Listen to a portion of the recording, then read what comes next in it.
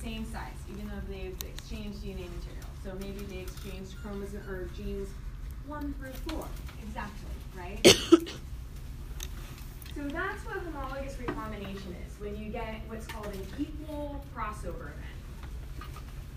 And the result is you get a hybrid chromosome that's composed of both maternal and paternal DNA. Okay, with me so far? Yeah, question? Is it always new hybrids? Like every time? Yeah, so a hybrid is really when you combine the material from a maternal and a paternal chromosome. So if you have a crossing over event, that by definition typically means they're going to be exchanging DNA. Now, I guess something could happen in the crossover event where they somehow start the process but then reverse it. But typically when you have, last time, I think there's a slide where it shows, oh yeah, here, sorry, too far. Right, where you have this crossing over event, you have a chiasma form. Typically there's going to be a breakage point and then they rejoin with the other chromosome. And so when that happens, right, you then create this hybrid maternal-paternal chromosome. Great question. Okay. So that's what homologous recombination gets you. So now we're going to talk about what happens. Oh yeah, question. Different. Yeah, so DNA shuffling is when you have a gene kind of jump around on the same chromosome. So here you have maternal and paternal exchanging information. DNA shuffling is where you're talking the same chromosome and pieces of that DNA can get shuffled around. Yeah, so great question too. So gene duplication occurs when you duplicate a gene on a chromosome. This occurs when you have one of those chromosomes during crossover be a piggy and take all the DNA and not give any back, or not give the same amount back, essentially. It's like it's stealing and not paying for it with its own DNA, in a sense. So what that would look like, if I were to draw it,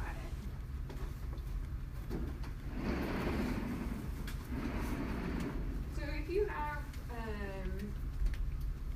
two chromosomes that say they cross over,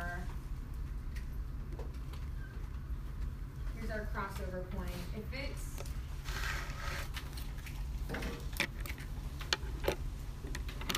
equal crossover, which would be again homologous recombination,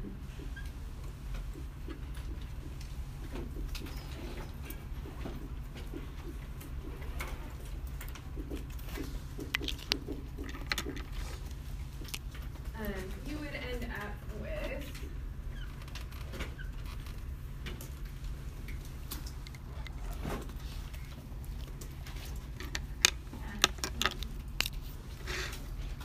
right? So they've exchanged equal amounts of DNA. So unequal crossover, you have the same situation.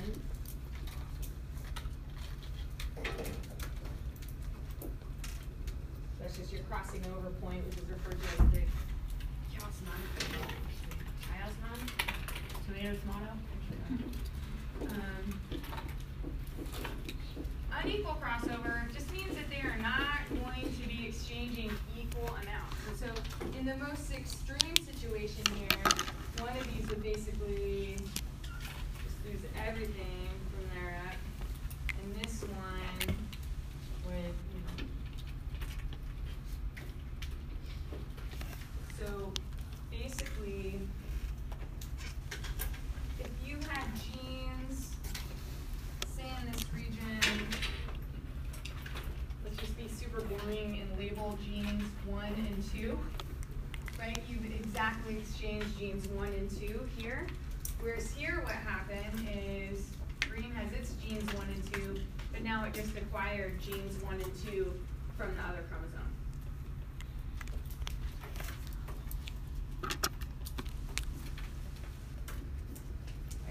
So this would be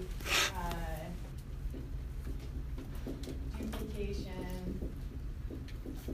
of genes number 1 and 2. Here there's no duplication, they just exchange. So maternal is green. Now, the formerly all maternal chromosome now has paternal genes 1 and 2 on it, right? So it just exactly exchanged it. Whereas here, now all of a sudden, this chromosome lost genes 1 and 2, and this other chromosome now has a duplication event. So on a single chromosome, it has genes 1, 2, 1. Yes, it has 2 copies of gene 1 and 2. There we go. Should have named the letters. Okay. So you guys get that visually what's happening? And it depends on the situation. Sometimes when you get unequal crossover, it's a teeny tiny piece of the chromosome, and maybe you just get a new exon. Maybe it's a whole big old chunk of the chromosome, like I've drawn here, where multiple genes are duplicated. Maybe it's just one gene, right? So it depends on the situation. The most important thing for you to know right now is that this happens, and this is one of the most significant drivers of evolutionary change. So if you, in all organisms, in all cellular life, there are big old gene families that are composed of, that have arisen from this duplication process. The more advanced the organism, the bigger the gene duplications look like. Now I'm going to go over that. Okay, now the reason this is we think this is such an important driver of evolutionary change kind of builds on one of the phenomenons I talked about a week ago, right? Whereas if you have a copy of a gene, that gene is super important, it tends to be really well conserved. Because if you have a mutation in it that causes it to disrupt its function, what could happen to the organism? Die. It could die. Well, what if you have a backup copy? Now that enables one of those genes to change, right? It's kind of like a laptop. If I had a friend who's just like, hey, you know what? You let me tinker with that laptop, I can make it faster and give you some more storage. I'm like, can you though? You could also break it, right? And so I'm like, I think I'm gonna take my chances with you. However, if I had 2 copies of that laptop, and my friend was like, hey, I can make that faster and give you more storage, I'm like, oh, okay, I'll play my odds here. Right? So having a backup gives that organism kind of the freedom for change to occur in one of the copies, and you still have a backup copy. So that's kind of a very intro level of how we think gene duplication has enabled so much evolutionary change throughout kind of cellular life. They give you a bunch of examples of that and how that has led to something called gene families. Okay, we give you a lot of examples too. One of the examples is shown here. This is beta globin up here. Try to look to make sure it's beta, not. It's just so. It's alpha. Thank you. The color coding. Okay. So here is modern day hemoglobin, right? It's a tetrameric protein, tetra 4. So it has 4. It's composed of 4 peptides, 2 alpha, 2 beta. Well, if you go way back down the evolutionary change to very simple life, what you'll find is just a single gene encoding a single alpha globin. So if you have a single alpha globin with 1 oxygen binding site, that means each globin can carry how many oxygens? 1. But if each hemoglobin has 4 oxygen binding sites, how many molecules of oxygen can it bind? 4. That's better, right? So if you're a big old organism like us that needs efficient oxygen exchange to feed its trillions of cells, you want really efficient oxygen exchange. And so the fact they think molecular evidence suggests that what happened was at some point this kind of primitive globin gene duplicated. So then you had 2, right? And then perhaps you could get just a duplication event of those 2 globins, get 2 other ones. Now you have 4, right? It can happen in a lot of different ways. But that's the idea, that now in this scenario, what happened, instead of creating kind of different genes that had subtly different functions, they all formed a partnership. We created a tetrameric protein that enabled efficient oxygen exchange. So the way that the proteins change upon kind of duplication and what's called divergence, I'll get to that term in a second, can vary depending on the protein. And it's varied a lot throughout life. So I'm going to show you different examples. Okay. So G, I really like to repeat myself a lot. I'm very redundant, so just, get used to it now. It's because I feel every time I say it a little bit differently, and there's always someone who's like, oh, okay, now I get it. Okay, now I get it. So that's why I do that. And again, I appreciate mental vacations. So gene duplication specifically refers to an unequal crossover event that leads to the duplication of a gene. And so I'm going to ask you guys this. I just explained it, so I actually want someone to regurgitate back to me in their own words. If a duplicated gene is necessary, why might duplication enable development of a new gene? What does that duplicated gene give you? It gives you a spare copy. It gives you a backup copy. That's right.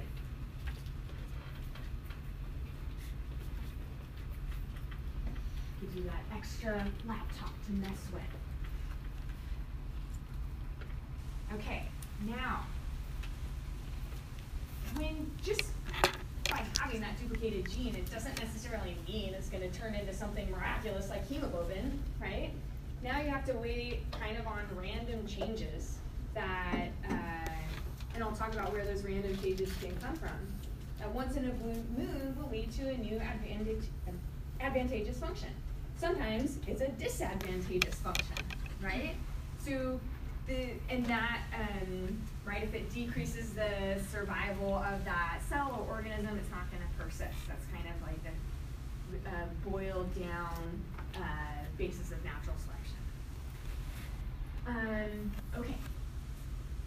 So when it develops, when it starts to change, that process of change is referred to as divergence. Does anyone know, like, if you just to diverge, what that word means? If you're walking along and you and your friend diverge, what's it mean? Separate. Separate, take a different path, right?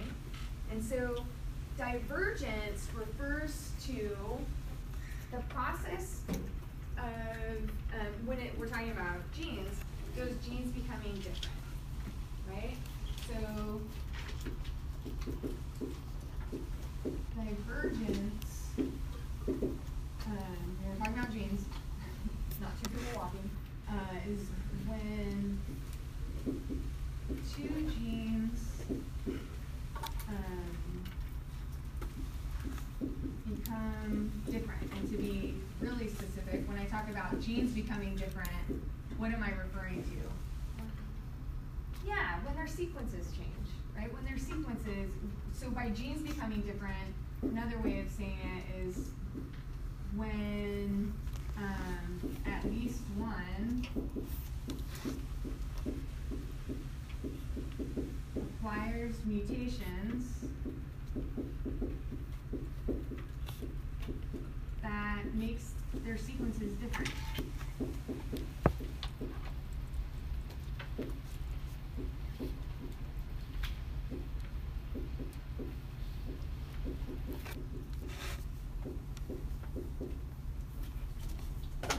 Duplication, you just have a copy of the copy or copies of the same gene.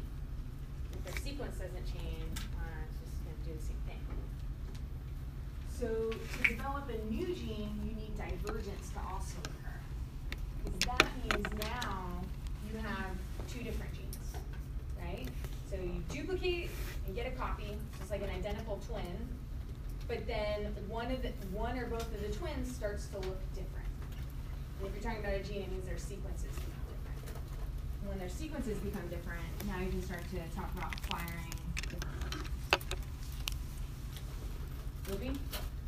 Yeah. So, I think I understand what you're talking about, but, so like, I just want to make sure. Please. So like for the 4-chain globin, Yeah. so like let's say like the purple like copy of genes 1 and 2 like made for like just two copies of the beta globin, Sure. but like of genes 1 and 2 made for like 4. Is that what you mean by like divergence? So divergence would mean like when alpha globin was mutated in such a way that now its sequence is different enough that you had to give it a different name, right? So that's how it really became beta globin. Its actual DNA sequence is different. Does that make sense? Yes. Okay. So it'd be like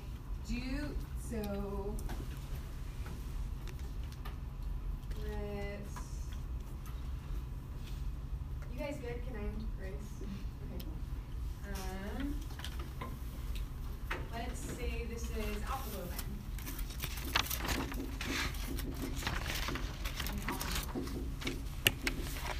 So at first you just have 2 copies of alpha globin. I'm not a specialist on the evolution of globin, so I can't tell you what happened at this point, but I can tell you that in order to get beta globin over time, at least one of these copies must have acquired mutations. So changes in the sequence that all of a sudden you're like, ooh, that's encoding a protein that has a different structure. It's highly related to alpha globin, so I think we'll just go ahead and name it beta globin. Right? And that's how the nomenclature people work, essentially, right? You look at sequence similarity, if it looks really similar to another gene, perhaps has a similar function, let's give it a similar name. Yeah? With divergence, is there always going to be a different function, or could it still be different? That's a really good question. So divergence really just means at the molecular level the acquisition of changes in the sequence. Now, right, at what threshold does it take for those sequence changes to change the protein structure enough that has a different function? It's going to vary, right, according to what the changes are. Right, you can have changes that are not significant. Like if you change the amino acid to another amino acid that's very similar, so that side chain doesn't really change the way it folds, they're not going to change the structure in a meaningful way. But if you change something like a glycine that has just a little hydrogen as a side chain to like a tryptophan, which has a big old ring structure, now you're talking about probably really changing the structure of that protein, which will likely impact its function. Does that make sense? Yeah, so one of, I think, the challenging things being a student in this class is a lot of times it's like, oh, I'm going to tell you a lot. It's context dependent. It depends on kind of the nature of the change, right? Okay. Good. Yeah. Got 2 questions. Woo. It might be redundant. So what if one of the gene has a silent mutation? Is that still divergence?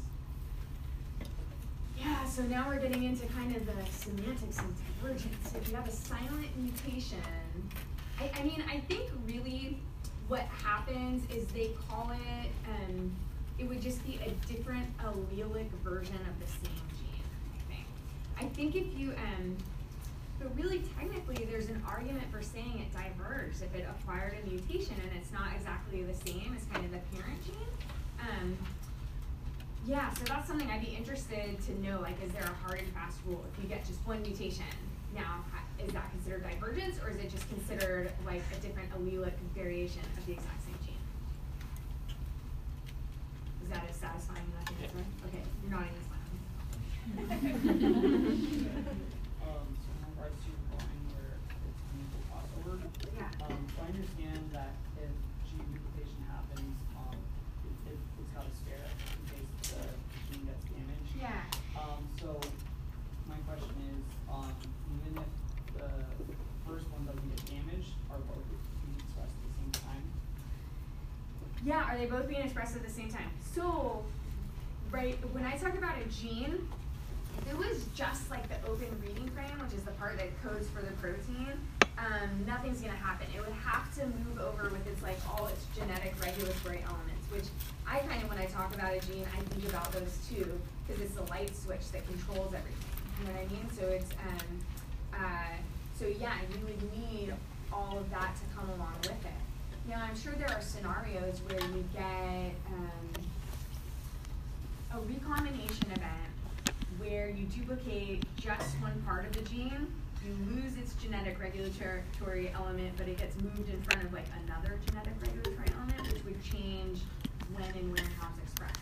Does that's feasible too. I mean, anything you can think of, probably possible, right? Yeah, but in order for it to get expressed in the same way, which is the most succinct answer to your question, is that it would need its specific promoter and enhancer elements to come along with it. Questions, guys? Okay. All right, so this is the formal definition of a gene family. A gene family is a group of genes that originally arose from gene duplication of a single original gene. So a gene family, if you look at the genes within a gene family, they're going to have similar DNA sequence and similar functions. But is similar the same word as same? No. Similar. Okay. So I'm going to talk about a few examples of that. In one, I was just talking about genetic regulatory elements, so let's build off that. Because something that we have a ton of are transcription factors and transcription factor families. So let's talk about, I'm actually in the next slide going to talk to you, or in a slide coming up, about a transcription factor family called the Hox family of transcription factors. So I'm going to kind of draw out now what I mean by kind of structural changes in the sequence. So if you have, so Hox, gene family, so similar function, they are all transcription factors. What do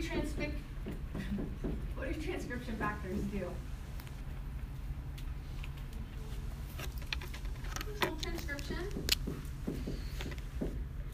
Do they have to all bind something?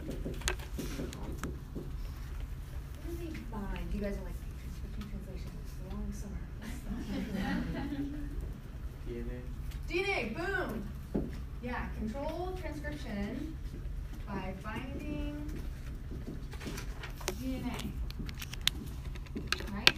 Specifically, they help bind promoters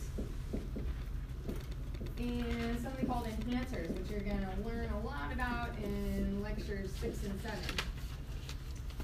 And what they then do is, when they bind, they recruit.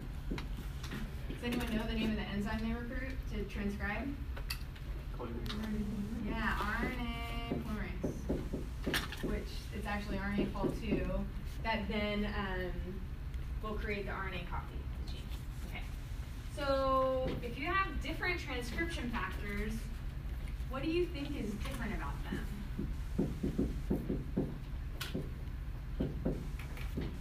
I abbreviate transcription TXN, and my abbreviation for translation is TLN.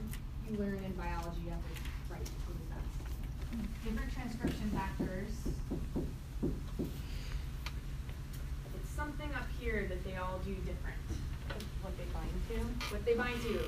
Yes. Different transcription factors bind different DNA sequences. So when you have a structural change in a transcription factor, it can influence how they bind DNA.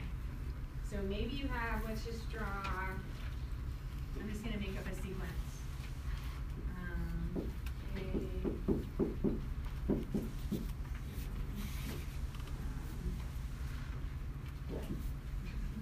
And open reading frame of gene 1. Jeez. I ran into a physics professor over the weekend. He was asking me how week 1 was going, and I was like, oh, I'm reminded of how terrible my art and spelling is when I'm in front of a whiteboard. He's like, me too, what is that all about? I don't know. Or gene 1. Okay. And then maybe we have over here A, T, and then G goes on. A, T, T, G, C. And then gene 2. Okay. We have transcription factor 1 that binds perfectly to TAAC.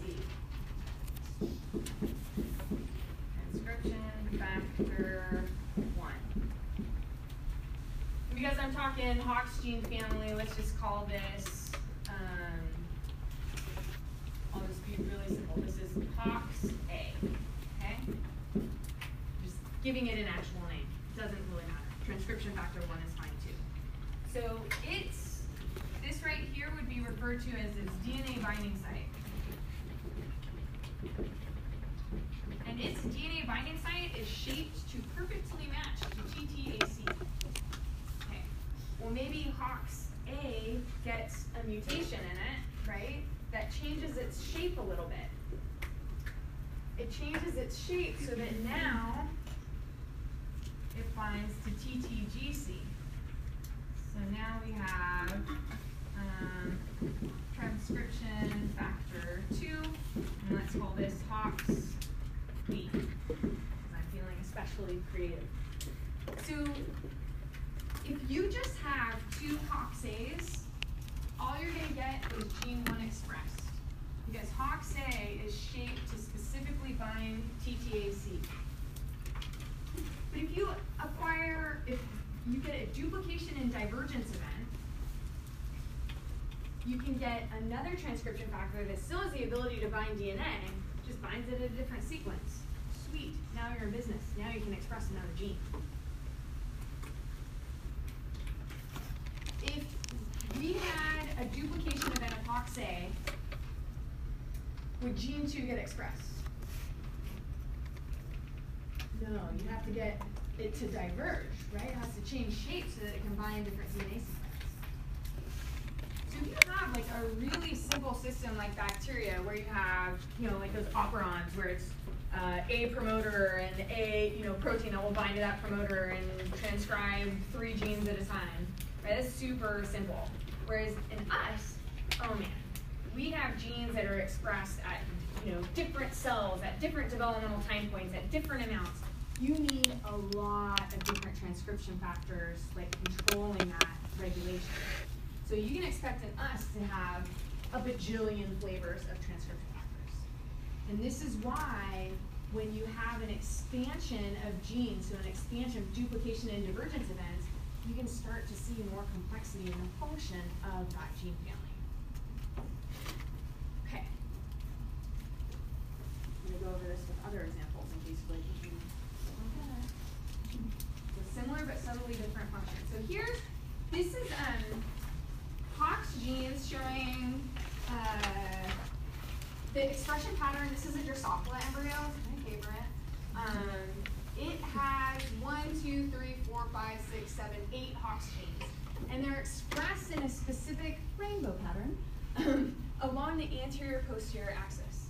So Hox genes are really important for patterning embryos from head to tail, essentially, in a fruit fly and in us.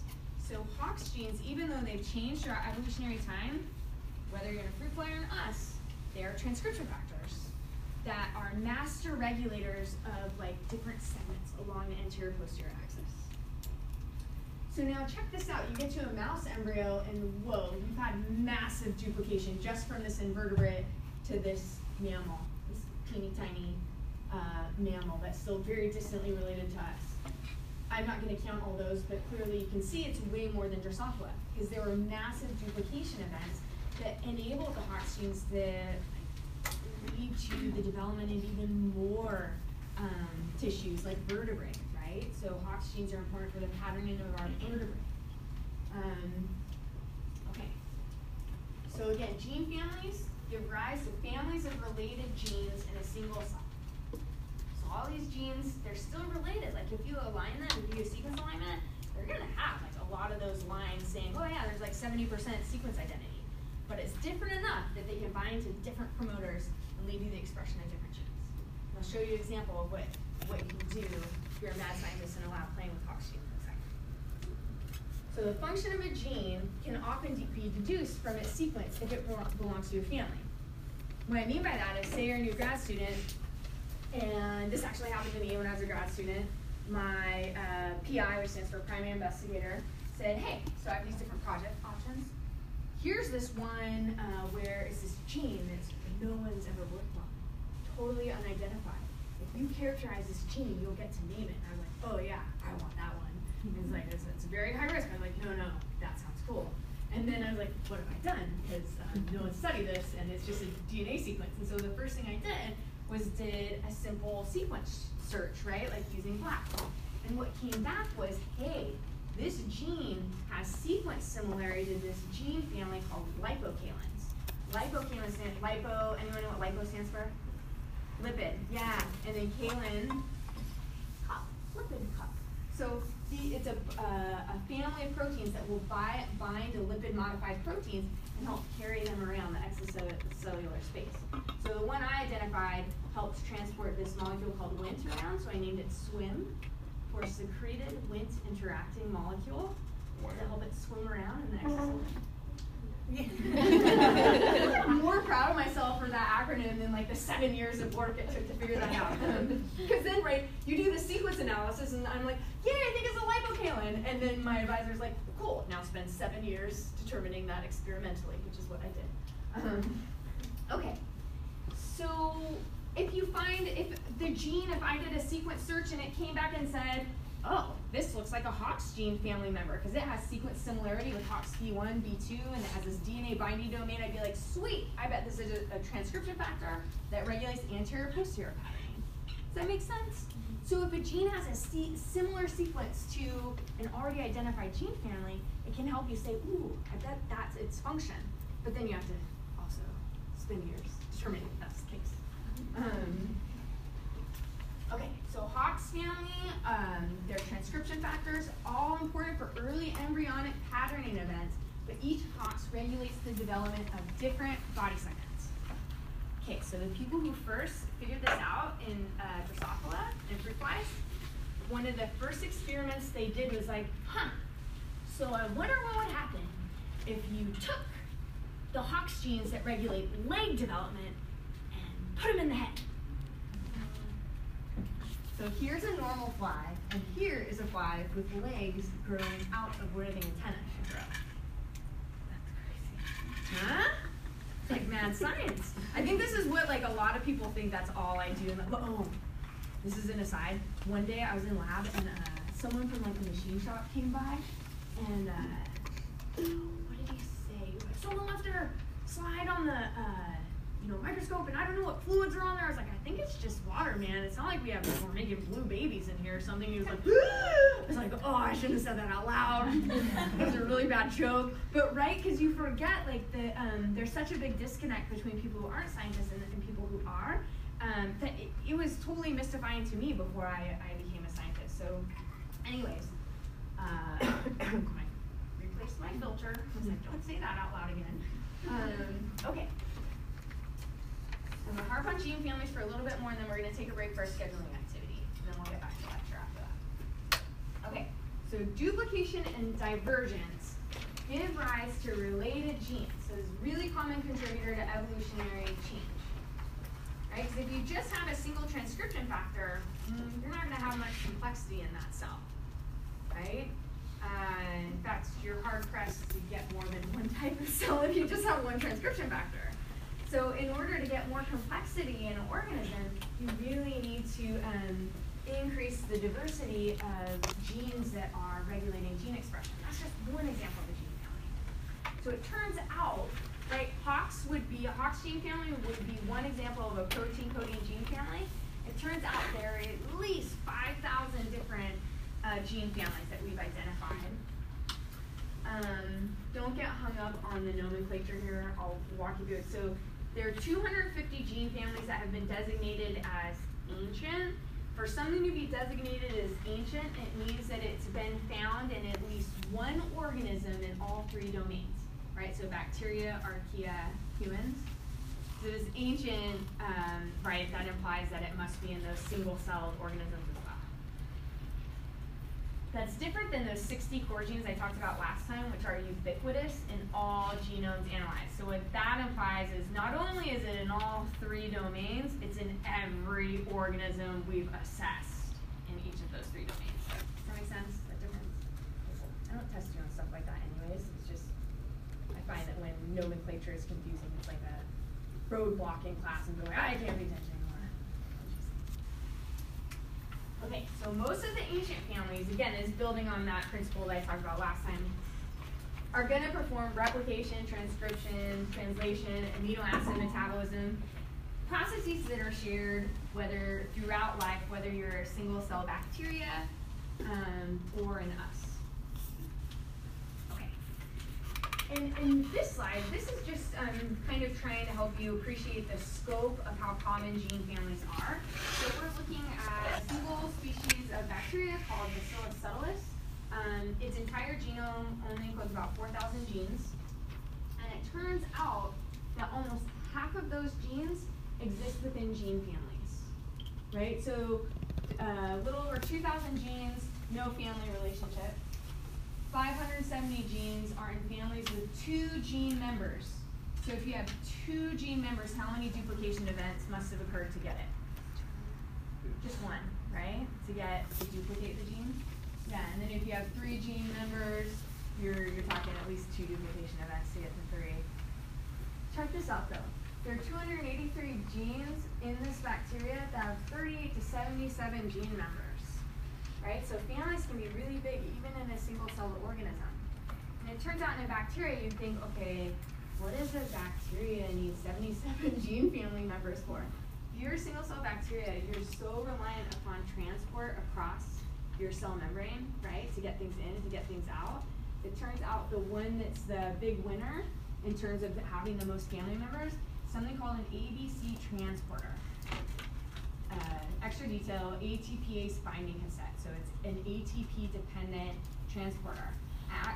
Remember CFTR, the gene important for chloride ion transport? In cystic, well, in all of us, and that's mutated in cystic fibrosis patients. It's a type of ABC transporter, right? And so these different transporters, they all function as transport proteins in the membrane, right? So that's their common function. But they must be subtly different, right? They transport different things, right? And some transport out, some transport in.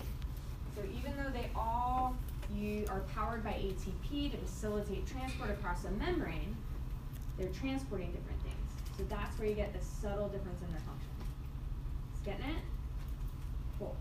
Spending so much time on this because it's such a foundational concept. And a lot of times if students have struggled in previous semesters, I'm like, okay, I will spend 10 more minutes on it next time around to see if that will help. Which is why I end up going slower and slower every semester. And so expansion of gene families give rise to function.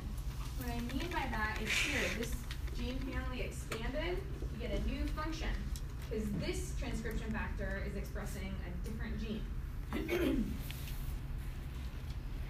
So transcription factors regulate gene expression, diversity and therefore really regulate our diversity and complexity. Because we talked about the first day, you have the same DNA in all your cells, how do you have different cells? Differences in gene expression, right? The differences in gene expression come from these, right? So if you vary your transcription factors, now you're talking more robust differences in gene expression possible. So check it out, like yeast, the single-celled eukaryote, this one type of transcription factors, basic helix, loop helix, they're just not that important. You'll never see this term again in this class, but it's just like a different gene family member than hops, right? There's only 7 of them in yeast. Now let's go to a teeny tiny multicellular organism, 41. The coolest model organism, fruit flies, 84. Get up to humans, 131. So right, the more complex cells you have, the bigger you can expect gene families to get. So another example, adhesion and signaling, so cells sticking together and then communicating with one another. That's more important in multicellular organisms. So there are 2,000 plasma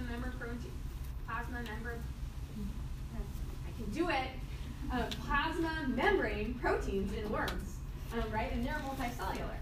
They're not present or in low numbers in yeast. They're single cell. They don't need to really adhere to each other. They do some communicating though, so they do have some plasma membrane proteins, not nearly the amount you see in a multicellular organism.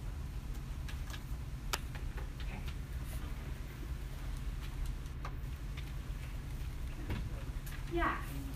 So, you know, earlier we were talking about the number of genes, when they have our complexity. Yeah. It's on the gene regulation. So, if, like, just from the previous slide though, each one before the next one had less, genes. Yeah, gene families. So That's a really good point. could you make the argument that the more transcription factors an organism has, the more complex it's going to be? I don't know. I would assume the more varied the transcription factors are, yeah, the more complex the organism is going to be in terms of like, right? Because that directly lends itself to having more complex genetic regulation. Though I'll also say it's not the only way we get variation in gene expression. It's one of the big ones. But like we talked about last time, a big one is differential splicing. So if you had an organism that had a ton of transcription factors, but no RNAs, but no mechanism for splicing, ooh, you're probably not going to be as complex. So again, like there's this big, yeah, you're getting it though. I love your thinking there. But yeah, I think there's more to it. Yeah, and I remember there's exceptions to everything. It just makes it hard to teach. Yeah. Can you go back a slide? Of course. The VHLH, yeah, can you clarify exactly what that means? Is that mean like? It's a basic helix loop helix transcription factor. So this is the transcription factor that's just named after its structure. And it's just a really common family of transcription factors. That's it. That they just picked to use an example when we first were coming up with the curriculum for 121. Yeah. It could have been out of anything. I could have said apple transcription factor. Like it doesn't take away from the point. But thank you, because I'm sure a lot of other people are like, acronym, what's that mean? Okay. You know what, I'll come back to this. Let's do a little brain break and do this goal setting activity. The, computer rendering of what their structure is gonna look like. So the blob looks pretty similar. They look like similarly blobby. This one has a thing down here, here. And they both have cut sites kind of embedded in the middle of the protein. And so when you see similar structures like this, it's referred to as having modularity of structure. You know, have you guys heard the term like modular housing? A lot of student housing is modular. It's like the similar modules, so similar structures. So when a protein has modularity of structure, it means that there are modules of it that are exactly the same, right? So this module here is exactly the same. So it's kind of a generic term that when you hear it, it's just implying that those two proteins have similar structures. Okay, so these two different proteins here. Good Lord, okay. Dude, I'm so out of practice with talking this much straight. I apologize. Two different serine proteases have almost the exact same binding site structure. So here's the binding site where the little red thing is. And so what I did is I went ahead and looked up the sequence, the DNA sequence for each of these genes. And I did an alignment using BLAST. And this is the output. So it says query and subject, right? So elastase was my query and chymotrypsin was my subject. It doesn't matter, it's just aligning the two, right? And so again, everywhere you see a line, that means that nucleotide is exactly the same. And what this, what my alignment told me is that these two proteins, the genes that encode them, are 70% identical. Okay. And so the DNA sequence alignment shows about 70% sequence identity between the genes that encode elastase and chymotrypsin.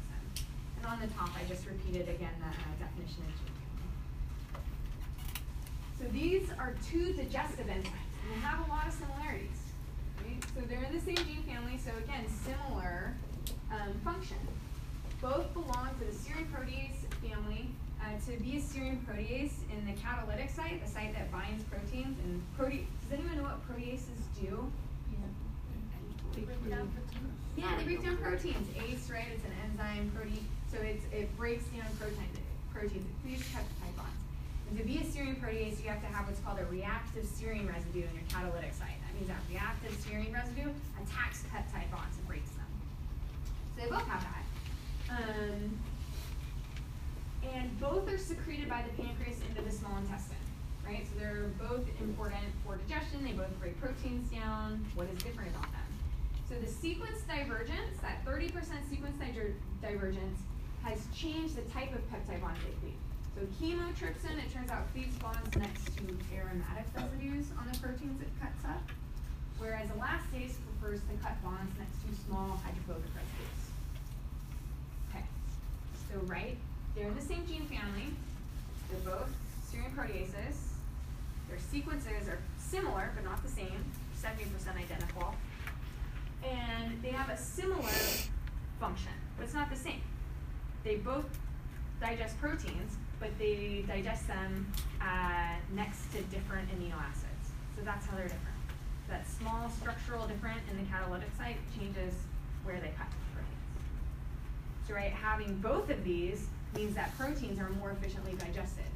Because if you just had chymotrypsin, it would be cleaving bonds only next to aromatic residues. But since we also have elastase, it will chew up those peptides more efficiently because it's going to cut them also next to small hydrophobic residues. Does that make sense? You improve your efficiency with digestion if you have both these guys. Whew. Okay, that was gene families. Does anyone have a question on gene families before I move on to mutations? Not for now? Okay. Yeah. So in the previous slide, it said that 70% percent. Yeah. Is that including the 60 genes that are inserted throughout all the species, or is that 70% not including those? Oh, what that 70% is saying is that if you just align elastase and chymotrypsin, their DNA sequence, what it's saying is 70% of the nucleotides of just those genes are exactly identical. But maybe I missed it. So what was your question again? Sorry, maybe I misunderstood. I think I might have been confusing the DNA sequence with the genes. Yeah. Yeah. So when I talk about genes globally, it would be like all the genes in an organism, or it depends on kind of the context I'm using it. But each gene itself is going to be composed of, hundreds to thousands of nucleotides. And so here, what I'm specifically talking about is the alignment of the gene that encodes elastase and chymotrypsin. So just those two genes, which are, I think, the mammalian-specific genes. Does that make sense? Yeah. Okay, thank you. Okay. So DNA mutations, which is how we get our divergence part of duplication and divergence. Where do they come from? So it turns out mutation rates are pretty low, but they're a really important component of evolutionary change. Otherwise, when HOX-A got duplicated, you just have a bunch of HOX-A's. We're really good at transcribing that one gene that HOX-A can transcribe. The most common source of DNA mutation is error during replication. So just when cells divide, you have DNA polymerase copying all that DNA, it makes mistakes. That's where most of the error comes from. Environmental damage can also help lead to mutation. So it turns out that environmental damage, it usually doesn't directly cause a mutation, but the way it can change the DNA, it basically causes DNA repair mechanisms to try to repair the damage, and the repair mechanisms can mess up and create an error. So like UV irradiation, do you guys know how that damages your DNA, what it actually causes? Dimers. Yeah, it causes like thymidine dimers. And when those, when thymidines are next to each other and they form this dimer, it causes like a lump in the DNA, and the repair mechanism will be like, ooh, that structure's wrong, and so it'll excise the dimer and then try to replace two thymines in there, right? Well, sometimes it'll make a mistake and not put a thymine in. It'll put like an adenine in. Now you have a mutation. So that's how environmental damage, it's not changing the thymine, it's just causing it to dimerize. So that's not actually a mutation, but then the repair mechanisms can mess up because they're not 100% efficient. No such thing as 100% efficiency in the world, unfortunately. Except for my love of my children, sorry. Let's talk about them at least once.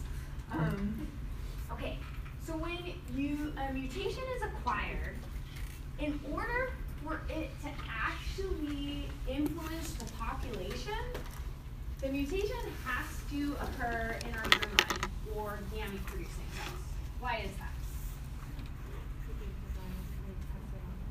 You pass it on, right? So if I get, like, I actually did have like a pre-melanoma scare, and I had to have those cells removed, and it's mortifying. My kids can't grow up without a mother, like every night. I was like, so yeah. Anyways, and I have weird stories about this. I'm just gonna tell it because I'm so tired of talking to you guys. So I have Kaiser, and it took forever to get this appointment, and like they kept removing more and more tissue, and every time they removed the tissue, they check the borders and tell you if the cells are clean or not. Because if they're still precancerous cells, they have to come in and remove more tissue. So that happened to me twice in the dermatologist's office, and the dermatologist was like, "Look, it's so far out. We have to have a plastic surgeon remove the tissue now." And it was, I'll just tell you, it was on a part of my body that is clothed. And so I got the appointment, and you know it's with Kaiser, so it was kind of booked out. And so the whole time, like, my sister's like buying me healing rocks and and then I go to the plastic surgeon, and he walks in, he's looking at my face, and he's like, "So, can you tell me what you're here for?" And I was like, "What am I here for?" And like said bad words in my head, so I didn't even look at the file. And so I explained to him, and he's like, "Oh, that's funny. My area of expertise is facial reconstruction." And I was like, facial reconstruction? So that's why he was like looking at my face so intently. I'm like, this guy is weird. But yeah, I was like, "Can you just cut it out?" And he was like, "I'll look at the area." I was like, "Just cut it out." And so he did. Okay, so all a tangent, but I acquired NAPC mutations in my skin that led to this pre-melanoma situation. But could that ever affect the population? No. Even if I had that before I had kids, that was in my skin. They don't acquire my skin. The DNA that they get from me is from my eggs, right? So that's why the only way a mutation in an individual is really going to affect the population is if it's acquired in your germline cells, right? Germline cells being germline stem cells, which are the cells that give rise to your eggs and sperm. So somatic mutations might affect the individual and be horrific for the individual, but they are not going to affect the population. And so it's interesting. Single-celled organisms like have relatively lowish rates of mutation, but can lead to really high rates of evolution. Do you guys know why that is? Like, how could you have a single-celled organism that doesn't have like a super high rate of mutation, but it can lead to like fast genetic change in that organism? Like antibiotic resistance, for example. Yeah. I think it's a turnover rate of generations so fast. Boom. Exactly, right? So I, in my whole life, have given birth to 2 children, right? So any genetic changes in my germline stem cells, it's 2 humans would have been affected. Whereas in bacteria, right, you have 1 bacterial cell with the appropriate conditions today, by tomorrow you'll have millions of cells. The other reason is if you affect my DNA, well, it has to hit my germline stem cells to affect the population. Do bacteria have germline cells? No, it's just them. It's just their DNA. So if their DNA is affected, it is affecting all of their progeny. Right? So the 2 reasons are really because they don't have germline cells. If they have a mutation in their DNA, it's affecting their daughter cells. And then the other is their rate of proliferation. Yeah, question. Just going back, so maybe you asked earlier. Oh, it's okay. But the genes that are part of the gene families, are they always in common through transcription factors? No, right? So you can have so some other examples that we went over. So like serine proteases. This is a serine protease family. So they don't do transcription at all. They cut proteins, right? Or other examples here, like there are gene families for adhesion. Like there's a big gene family called cadherins, which are important for cells sticking together. Or signaling. We're going to talk a lot about signaling proteins and gene families for all of those proteins as well. So you name it in the cell, any gene function and any protein, or any protein function, there's probably a gene family for the genes that encode those proteins. Yeah. Transcription factors is just the one I went over kind of at length on the board, but yeah.